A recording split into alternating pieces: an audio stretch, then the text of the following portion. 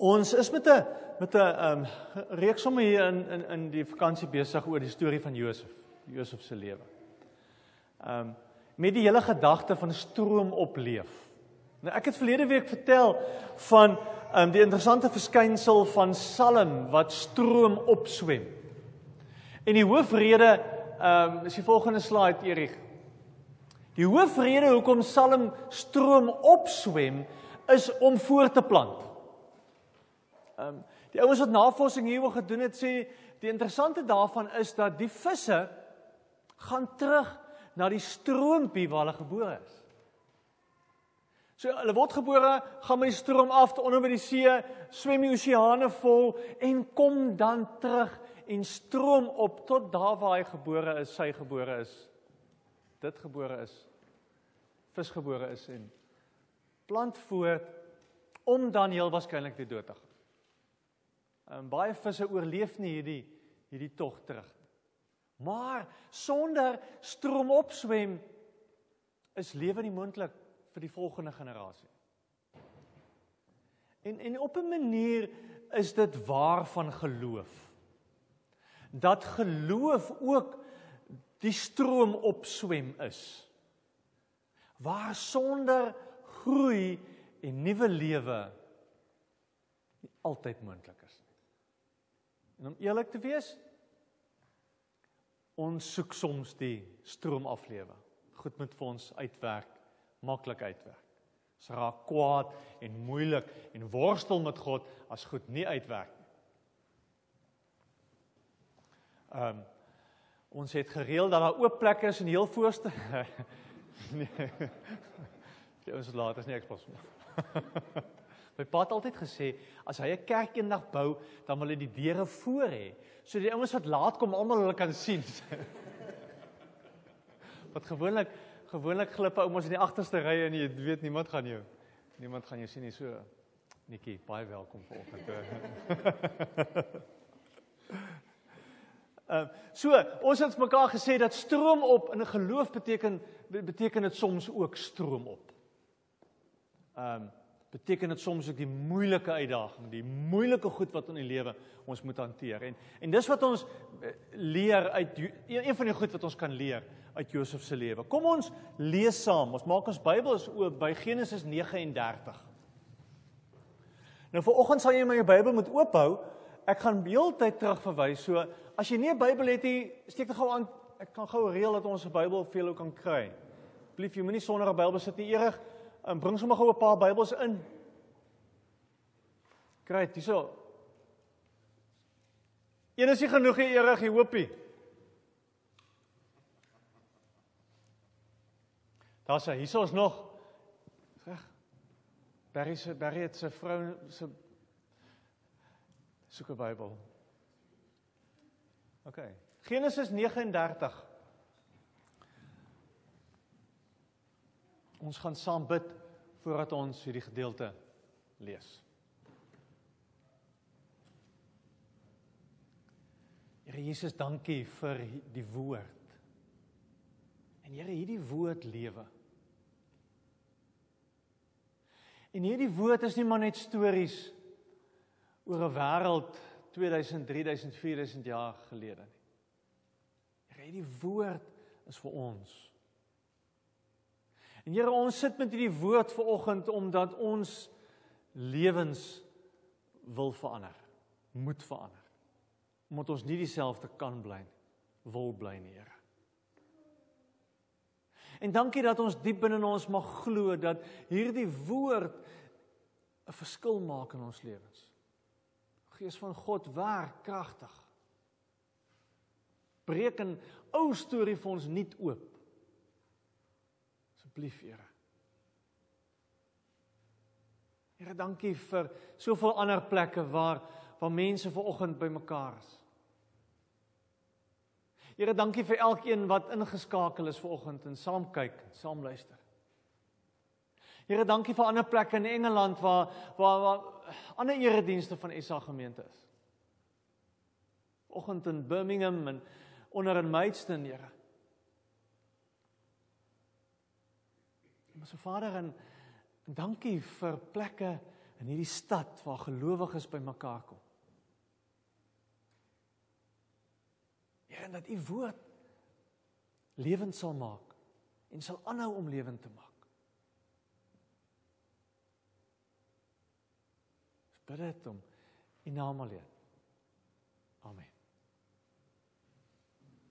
Ons gaan lees Genesis 39. Josef is na Egipte toe gebring. Potifar, 'n amptenaar van die farao en hoof van die leiwag, 'n Egiptenaar van geboorte, het vir Josef by die Ismaeliete gekoop wat hom Egipte toe gevat het. Die Here was by Josef en het goed gegaan met hom. Hy het in die huis van sy eienaar, die Egiptenaar, gebly. Toe Potifar, Josef se eienaar, sien dat die Here by Josef is en dat die Here alles wat Josef aanpak laat slaag, was Potifar hom goedgesind. Hy het Potifar se persoonlike slaaf geword en Potifar het hom aangestel oor sy hele huishouding en al sy besittings is onder Josef se sorg geplaas. Want toe het die Here die huis van Egiptenaar geseën. Dit was oor Josef dat die Here dit gedoen het. Die seën van die Here het gerus op al Potifar se besittings, die in sy huis en die in die veld. Hy het alles aan Josef oorgelaat en hom aan niks gesteer nie behalwe aan sy kos. Josef was frisgebou en mooi. Na sy bevordering in sy eienaar se huis, het die se vrou na Josef gekyk en vir hom gesê, kom slaap by my. Maar hy wou nie. En hy het vir sy eienaar se vrou gesê, meneer steur hom aan niks van wat ek hier is nie. Wat hy besit het hy onder my sorg geplaas. Daar's niemand wat in hierdie huis meer gesag het as ek nie. Meneer het niks van my terughou nie behalwe vir u, want u is sy vrou. Hoe kan ek so 'n verkeerde ding doen? Ek sal mos teen God sondig. Sy het dag vir dag by Josef aangehou, maar hy het bly weier om by haar te gaan slaap. Op 'n dag toe Josef in die huis ingaan om sy werk te doen, was daar niemand van die ander slawe in die huis nie. Toe gryp Potifar se vrou hom aan sy klere en sê, kom lê by my. Maar Josef het buitentoe gevlug terwyl sy 'n stuk van sy klere in haar hand bly hou. Toe sy sien dat hy buitentoe gevlug het, terwyl sy 'n stuk van sy klere in haar hand bly hou, roep sy die ander slawe van haar huis en sê vir hulle, kyk, meneer het hierdie Hebreër na ons toe gebring om ons te kom verneder. Hy wou by my kom slaap, maar toe ek hard begin skree, het hy hoor hoe hard ek aan hy roep, het hy buitentoe gevlug en hierdie stuk klere by my gelos. Sy het die stuk klere by haar gehou, tot Josef se eienaar huis toe gekom het. Sy het alles vir hom vertel. En vir hom gesê, die Hebreëse slaaf wat jy hier by ons ingebring het, het by my kom aanlê. Maar toe ek hard aanhou, roep het hy buitentoe gevlug en hierdie stuk klere by my gelos.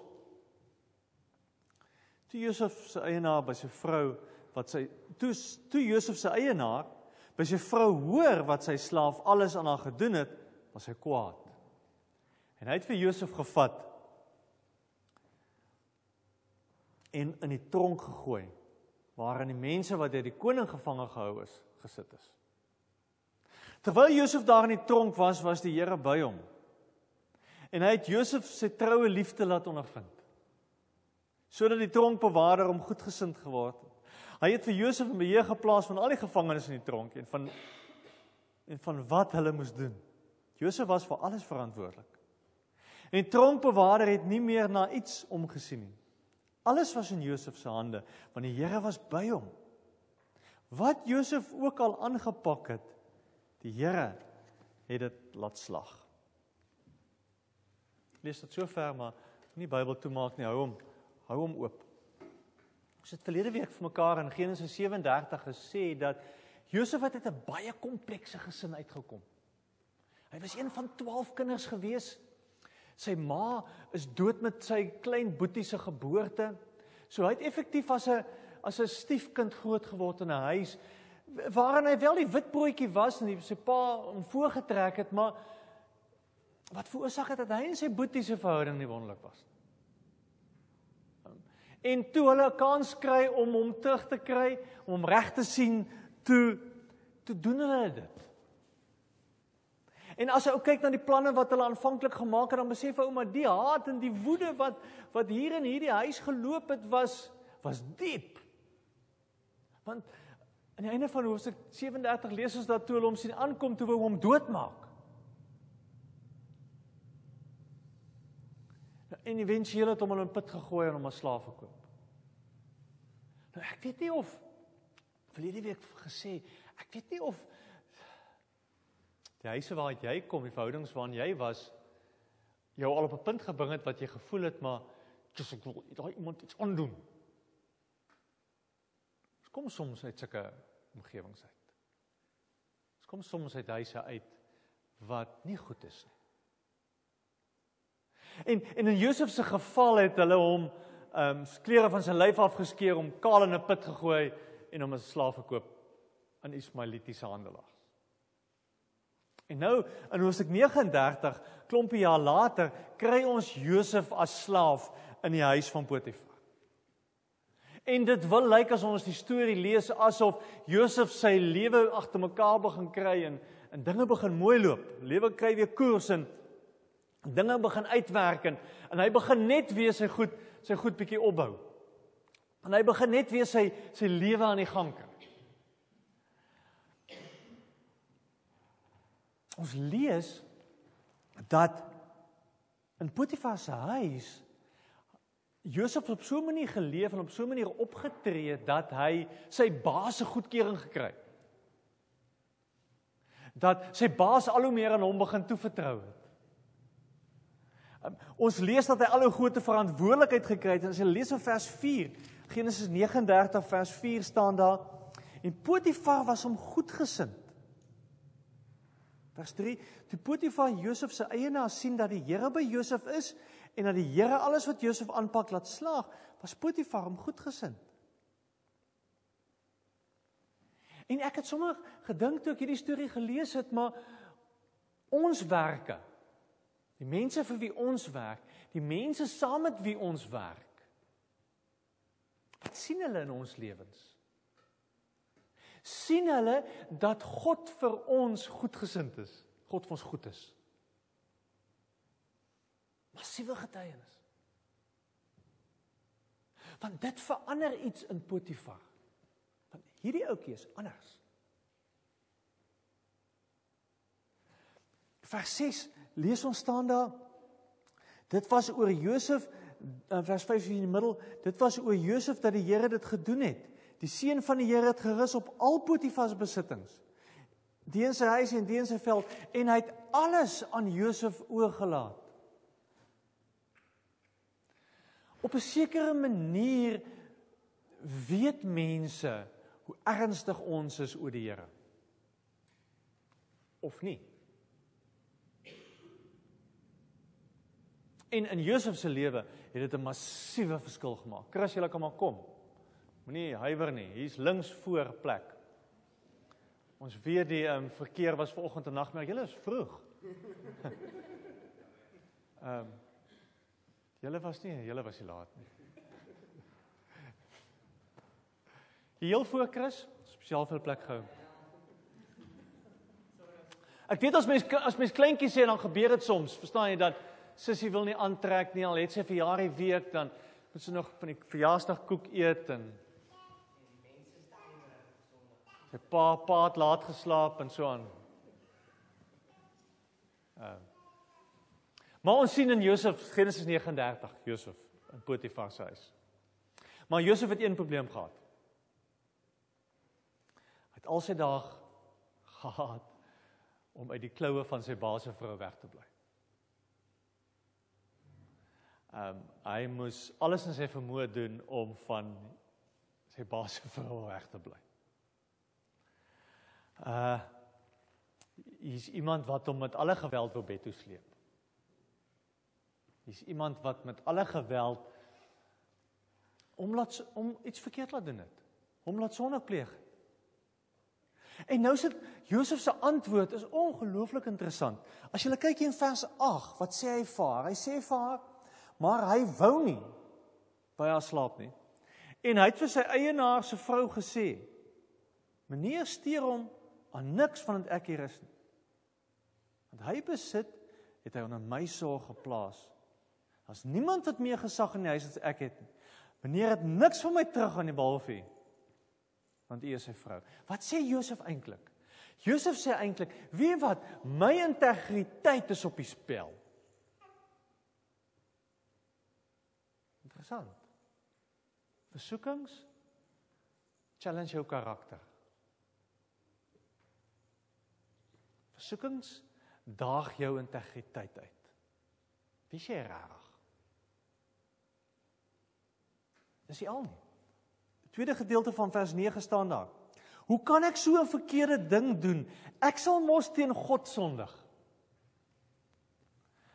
Ons vergeet soms dat sonde het altyd 'n impak op ons verhouding met die Here. Altyd. Dis nie maar net iets wat ek doen. Dis nie maar net iets wat ek verkeerd doen. Is nie maar net iets wat ek teen mense doen. Dit 'n impak op my verhouding met die Here. En ek het dit al 'n paar keer gesê en ek sê dit weer, sonde vra altyd meer as wat jy bereid is om te gee. Altyd meer. Jy moet dit weet.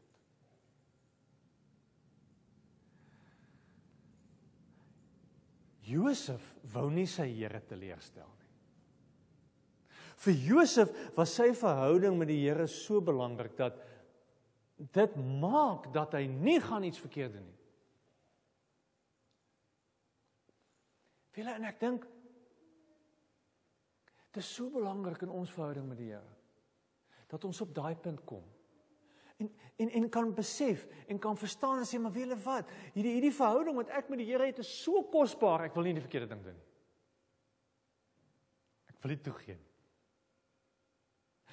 Hierdie verhouding wat ek met die Here het, is vir my baie belangriker as hierdie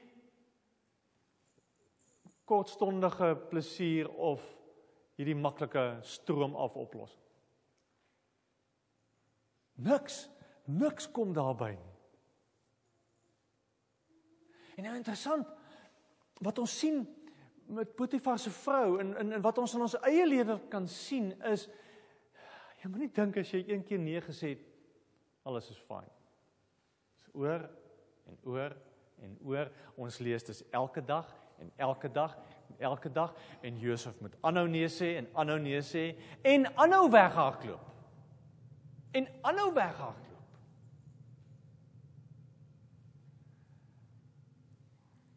Dis wat stroom op leef beteken. En dit gaan oor baie meer net natuurlik as 'n seksuele versoeking op ons pad. Dit gaan oor baie goed.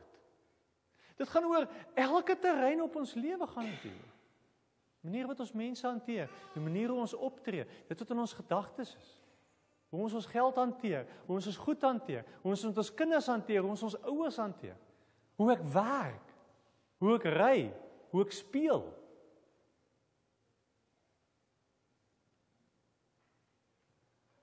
En eendag keer so om in 'n hoek vas, vers 11, lees ons dit daar staan, op 'n dag toe Josef in die huis ingaan om sy werk te doen, was daar niemand van die ander slawe nie. Toe gryp Potifar se vrou aan sy klere en sê vir hom, kom lê by my.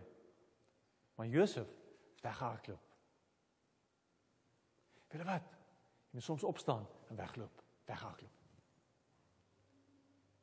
Stroom op swem, beteken jy kom weg uit daai situasie uit. Hardloop weg.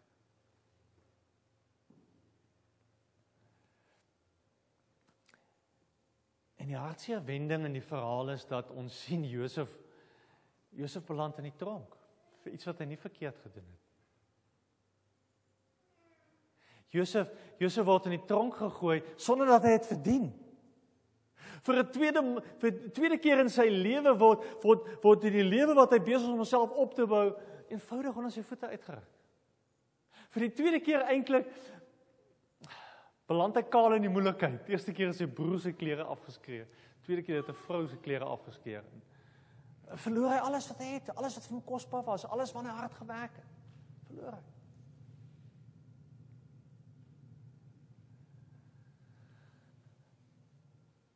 So maklik kon dit Josef se lewe vernietig het. Want eerste keer verkoop sy broer hom as slaaf. Die tweede keer gooi sy baas vir wie hy baie hard werk om in die tronk. word liegstories oor sy lewe geglo.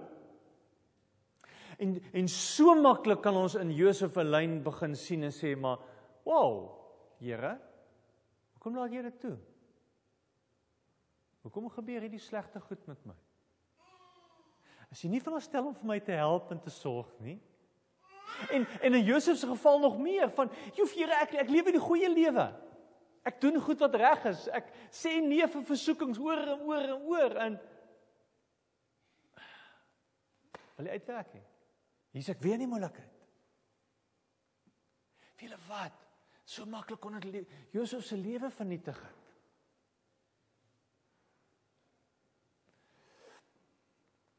Want so maklik kon hy gedink het, miskien moet ek opgee op God. Miskien kon hy so maklik gedink het, maar die lewe is onregverdig, kyk wat gebeur met my. So maklik kon Josef gedink het, maar dalk is ek nie goed en dalk gaan ek nooit in my lewe goed genoeg wees nie. So maklik kon Josef in 'n mindset gekom het wat hy gesê het, maar ek kan nie mense vertrou nie, ek gaan nie mense vertrou nie. En dis maar soms wat gebeur as goed verkeerd loop met ons mense. Staan ons terug, sê sorry. Ek gaan nie mense vertrou nie.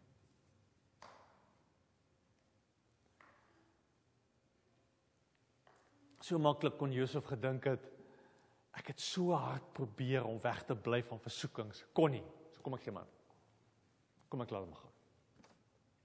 So maklik. Dit is maar soos daai watertjie wat hier oor die damwal trip, dip, tot hy eendag die hele damwal breek. Gee ons maar net toe. So maklik.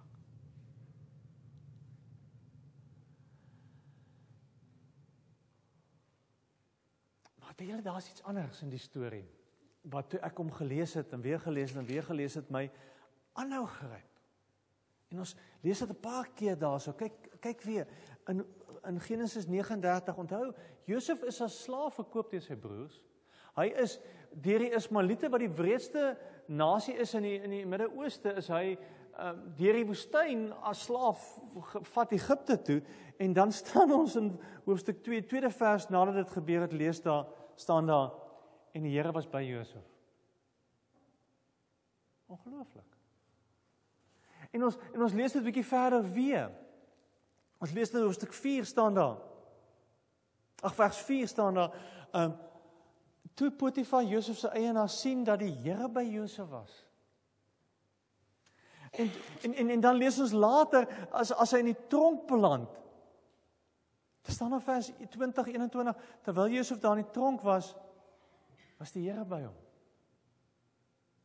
Vers 23. Alles was in Josef se hande, want die Here was by hom.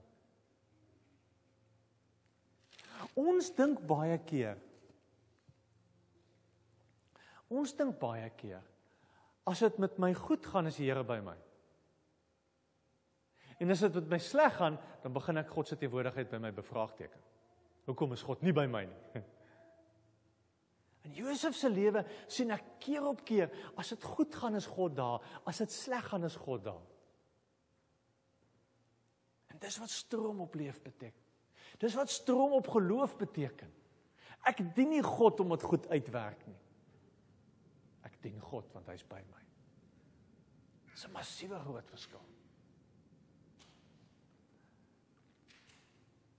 En weet julle wat? Dit was Josef se deur na sy vryheid, daai ontdekking. As ek 'n slaaf is in Egipte, is die Here by my. As ek in die tronk sit, is die Here by my. As hierdie massiewe versoekings op my pad is die Here by my. As ek nie verstaan wat die wêreld op my pad bring nie, dan is die Here by my. Dit was die deur waardeur hy moes gaan. Dis die deur waardeur ons moet stap. Om daai ontdekking te maak, as ek hier op die trein klim, dan is die Here hier by my. As ek hier by my werk instap, is die Here by my. As ek hier met my mense besig is die Here daar. Daai ding moet ons verstaan. Want dan word, in Josef se lewe sien ons dit, hoe onmoontlike situasies, hoe slaaf wees, hoe gevangene wees, skielik in kreatiewe geleentheid word. En waar hy dit gebruik, op 'n ander manier, gebeur daar iets. Sien mense hierdie Here. Gee hulle vir hom verantwoordelikheid. Word hy die hoof van Potifar se huis, word hy die hoof van 'n tronk. Sorry, jy's 'n gevangene, jy die sleutels, jy sluit oop en toe. Maak nie sin nie. Maar dis wat gebeur as ons God se teenwoordigheid by ons die heeltyd begin ernstig neem. Verander ons lewens. Verander ons lewens.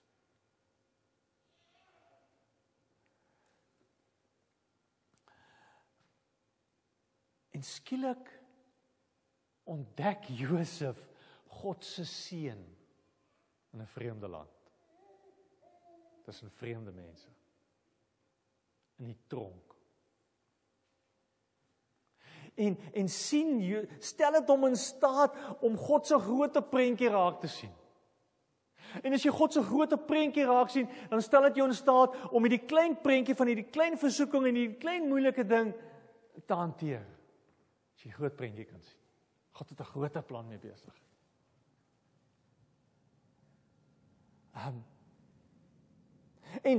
En omdat hy daai sommetjies kon maak en besef maar my lewe is in God se hande, kon hy sê nee, ja, ek gaan nie toegee nie. Ek gaan nie die sonde doen nie, ek gaan dit nie doen nie.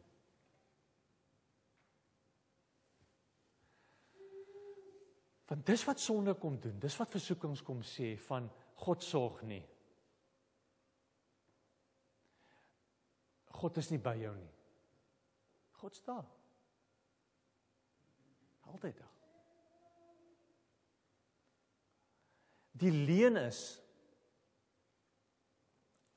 dat omstandighede, hoe moeilik dit ook al is, en moeilike situasies, hoe uitdagend dit ook al is, en versoekings, hoe aanloklik dit ook al is, die koers van ons lewens gaan bepaal.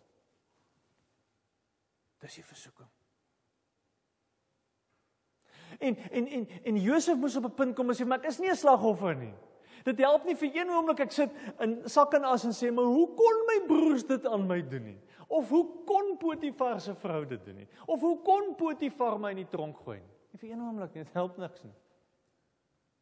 Help jy gaan so. In die heel moeilikste omstandighede wat jy aan kan dink, ontdek Josef God se sorg.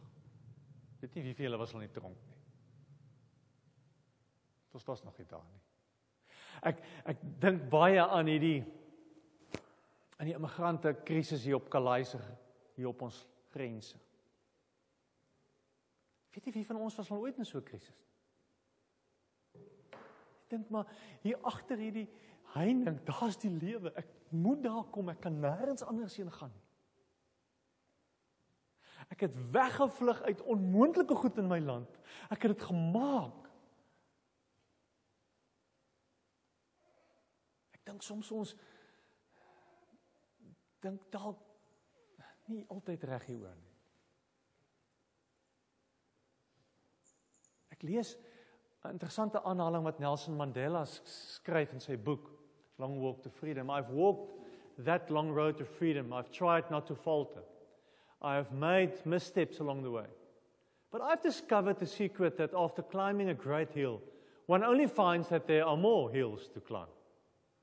I've taken a moment here to rest, to steal a view of the glorious vista that surrounds me, to look back on the distance I've come. But I can rest only for a moment, for with freedom come responsibilities. And I dare not linger, for my long walk is not yet ended.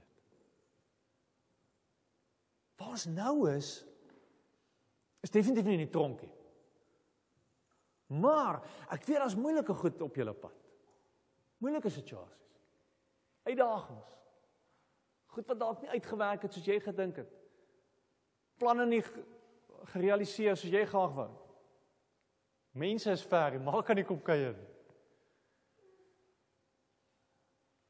En dan in hierdie goed begin ons baie keer wonder, maar waar's God? God's by jou. Want hierdie pad wat ons met God stap is nie klaar nie. En dis wat Josef ontdek. Stroomafdryf is hierdie gedagtepatroon dat ons vas is. Dat ons verlede teen ons tel. Hierdie gedagtepatroon dat ons nie goed genoeg is nie, dat God onregverdig is, dat God ons gedrop het, dat ek nie versoekings kan oorkom nie, dat ek nie mense kan vertrou nie, dat ek te veel seë gekry het.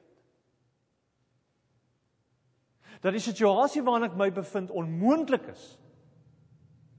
Dat die situasies waarin ek my bevind is te groot is, dat ek nie durf droom. Dis stroom af. Stroom opleef is om te sê, is om te verklaar, is om te glo. God is hier. Is om vanuit die diepste oortuiging te leef dat ons die heeltyd in God se teenwoordigheid is. Dat selfs die moeilikste omstandighede op ons pad, selfs die grootste versoeking op jou pad, die Here jou gaan help. Stroom opleef is die oortuiging dat God sal sorg. Hy sal ons seën. Hy sal my karakter bou. En hierdie situasies wat ek dink onhanteerbaar is, gaan gebruik in my lewe. Want iewers langs die pad gaan iemand daarin raak sien, wow, hierdie persoon dien die Here. En dis wat moet gebeur. Want op die einde van die dag is dit wat op die spel is. God se groot plan met ons. Ek wil afsluit. Ek weet nie waar jy op hierdie stadium in jou lewe is. Ek weet nie wat se moeilike uitdagings op jou pad. Ek weet nie wat se versoekings wat jou in 'n hoek injaag. Maar ek weet dat dit nie die einde is nie. Dat die moeilike, swaar kry goed op ons pad nie die laaste sê het, ek weet. Dat selfs daai situasies wat vir ons onmoontlik is, dat God by jou is. Dit mag ons bly glo. So kom ons raak stil. Kom ons bid saam. En ek wil eers vir jou kans gee om op jou eie die goed in jou lewe met die Here deur te praat. Is vir jou kans gee om met die Here eerlik te wees. Dalk is daar 'n versoeking waaraan jy oor en oor toegee. Dalk is daar 'n moeilike ding op jou pad wat jy die Here voor kwaadlik neem. Dalk voel die Here net soms vir jou so ver weg.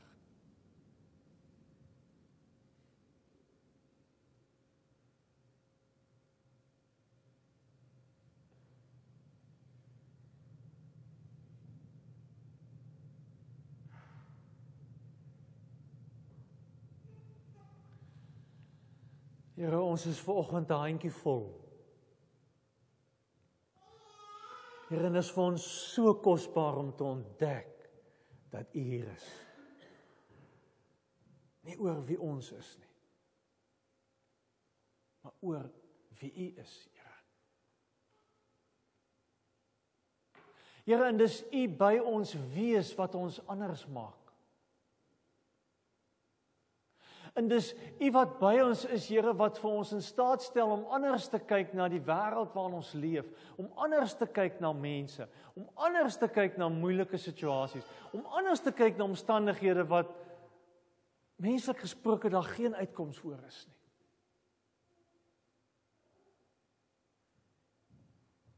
Here, maar ons besef dat ons hantering van hierdie goed getuienis is van die rol wat U in ons lewens speel. En dankie dat ons vanoggend mag verklaar met die diepste oortuiging wat sê, Here, U is by ons en U sal altyd by ons wees. Verbid vir elkeen wat vanoggend hier is. Verbid vir elkeen wat ingeskakel is en luister en kyk. Here, help ons om die groter prentjie raak te sien. Help ons om te bly glo, Here, dat U 'n groter plan het met ons lewens. Help ons, Here, om verder te kyk as die versoekings, verder te kyk as die swaar kry, verder te kyk as die onregverdige goed op ons pad. Raak te sien dat U daar is, en sal deurkom, en sal sorg, en sal voorsien.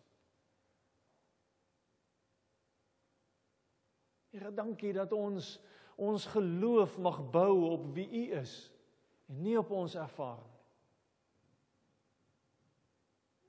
Dankie dat ons geloof mag bou op U beloftes. Here, ons lewens is in U hande. Dankie dat ek mag bid vir ons huise, vir ons ouers, vir ons kinders. Dankie dat ons mag bid, Here, vir mense in ons gemeente wat deur moeilike goed gaan. Huwelike wat onder spanning is. Here, dankie dat ek mag bid vir Matthew se kleinkind wat in Bristol in die hospitaal lê met breinbeserings. Dat U daar sal sorg, dat U daar mense se harte sal aanraak, Here.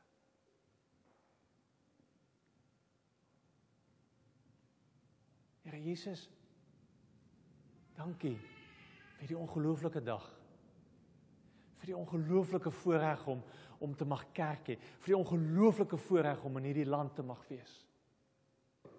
Dankie vir alles waarmee U ons seën. Help ons om so te leef, dat mense mag sien dat U by ons is.